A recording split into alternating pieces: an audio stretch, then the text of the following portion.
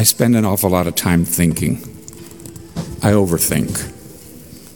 I think too much. I like to know what's happening around me all times.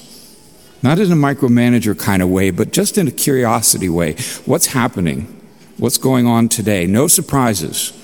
I'm flexible and I'll change my schedule for certain things, but don't throw something in at me that I'm not aware of.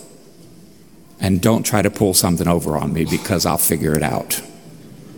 I love to do that. I love puzzles. I love mystery. I love looking at the past and trying to figure out how it affects today and what we do today and how it will affect the future.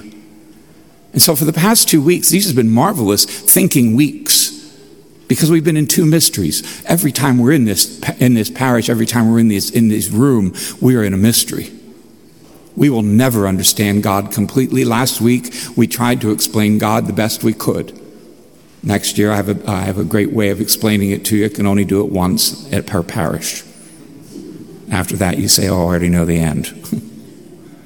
But we try to figure out God. We try to figure out who is he and how can this God be one essence and three persons? And how could God take on flesh? And how can God be a spirit? And how could the spirit be fire and water and doves? And we try to figure that out. And then today we come to this other mystery of how does this bread and wine become the body and blood of Christ? How at that Last Supper that we're invited to today, this very Last Supper, we enter into the Last Supper with those disciples, those apostles, with Christ himself, and once again, bread and wine become his body and blood. How does that happen? We don't know. But it's a great mystery. And I think sometimes as we're trying to figure out God, the closer we can understand him, the best way we can understand him is to always go back to one word. He uses it all the time, especially Paul reminds us in the book of Corinthians. What God does for us is out of love. If we forget about the love of God for us, then we forget about the love we are to have for one another and even for ourselves. How is it we enter that mystery and we ask ourselves over and over, how is it that Christ wants to become like me? Why is it that God took on human flesh and became like me? And why is it that God's always inviting me to become more like him? Doesn't he see who I am? Doesn't he understand me? Isn't he in my mind? Isn't he in my heart? Doesn't he follow me day by day? Isn't it this the God that knows what I need before I even ask? So how could he want me to be more like him? St. Paul reminds us, the great writing of St. Paul, he says, while we're living for Christ, we have to decrease so that Christ can increase, so that Christ just flows out of us. That when people see us, they see God, they see Christ, they hear Christ, they feel Christ, they feel love. I always go back to my greatest guide, the Virgin Mary, and particularly the feast of the Annunciation. Here's Mary asked the question for all of us: how can this be? What do you mean? Why are you choosing me? Why are you asking me to take on such responsibility? Why are you asking me to do such great things for this world? Why are you asking me to do something that seemed impossible? How is this going to happen? And it leads us deeper into that mystery. It leads us into a very deep mystery of not understanding why God continues to choose the lowly and raise us to high places. Why God continues to take the weakness of our sins and make us strong when he needs us to be used as an instrument of his grace, an instrument of his peace. How can this be?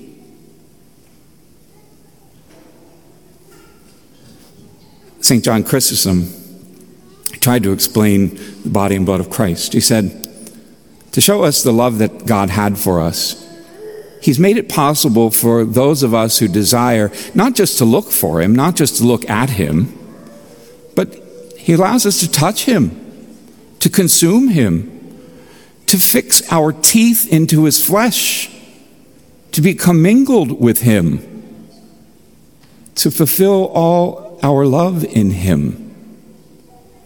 And he says, let's come to this table often and let us come back to this table from this table like lions breathing out fire. becoming terrifying to the devil, and remaining mindful of our head, Christ, and the love which he has shown to us by giving us this mystery, this body, this blood.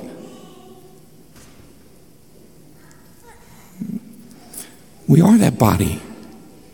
St. John Chrysostom says we are the body, and he says, what is the bread? The bread is the body of Christ. And what does that body become? It becomes us who become the body of Christ in his modern church, in his new age, around another table, another Last Supper. In fact, he says, just as the bread is a result of many grains, we ourselves remain solo, but we're not distinguished from one another, but we're united by one another when we come to this table. And therefore united with Christ, and not just nourished by bread and water, but by one body, the body of Christ, and we become that body. He goes on and he says, in order that we can become his body, not in desire only, but in very fact, then let us commingle ourselves with that body. Let us often interact with that body. Let us consume it often more. Because by the means of this food, he has given us a great gift. He desires to prove his love for us by giving up his body and blood for us. It's the very reason that he shares himself with us, and he brought his body down to our own level so that we might be one with him who is our head. Now, how does that work for us? Where does part of that mystery unveil itself? And you'll see it. Sometimes we miss it because we're either singing or we're just kind of occupied with something else. And it's so slightly done, so not quickly, but reverently and done, that we often miss it. You will see soon, as I prepare the chalice, I will pour wine into the chalice, the wine representing the divinity of Christ. And then I'll put a little tiny drop of water into that wine. And that water represents us, the ordinary. And I say a prayer with that you don't hear. It says, by the mystery of this water and wine, may we come to share in the divinity of Christ who humbled himself to share in our humanity. Basically, it says, while I'm trying to become more like you, thank you for being more like me. And it helps us to understand that we're mingled together, that we're always being called to this, be perfect as your Father is perfect. You know, we're always being called to something greater, something higher.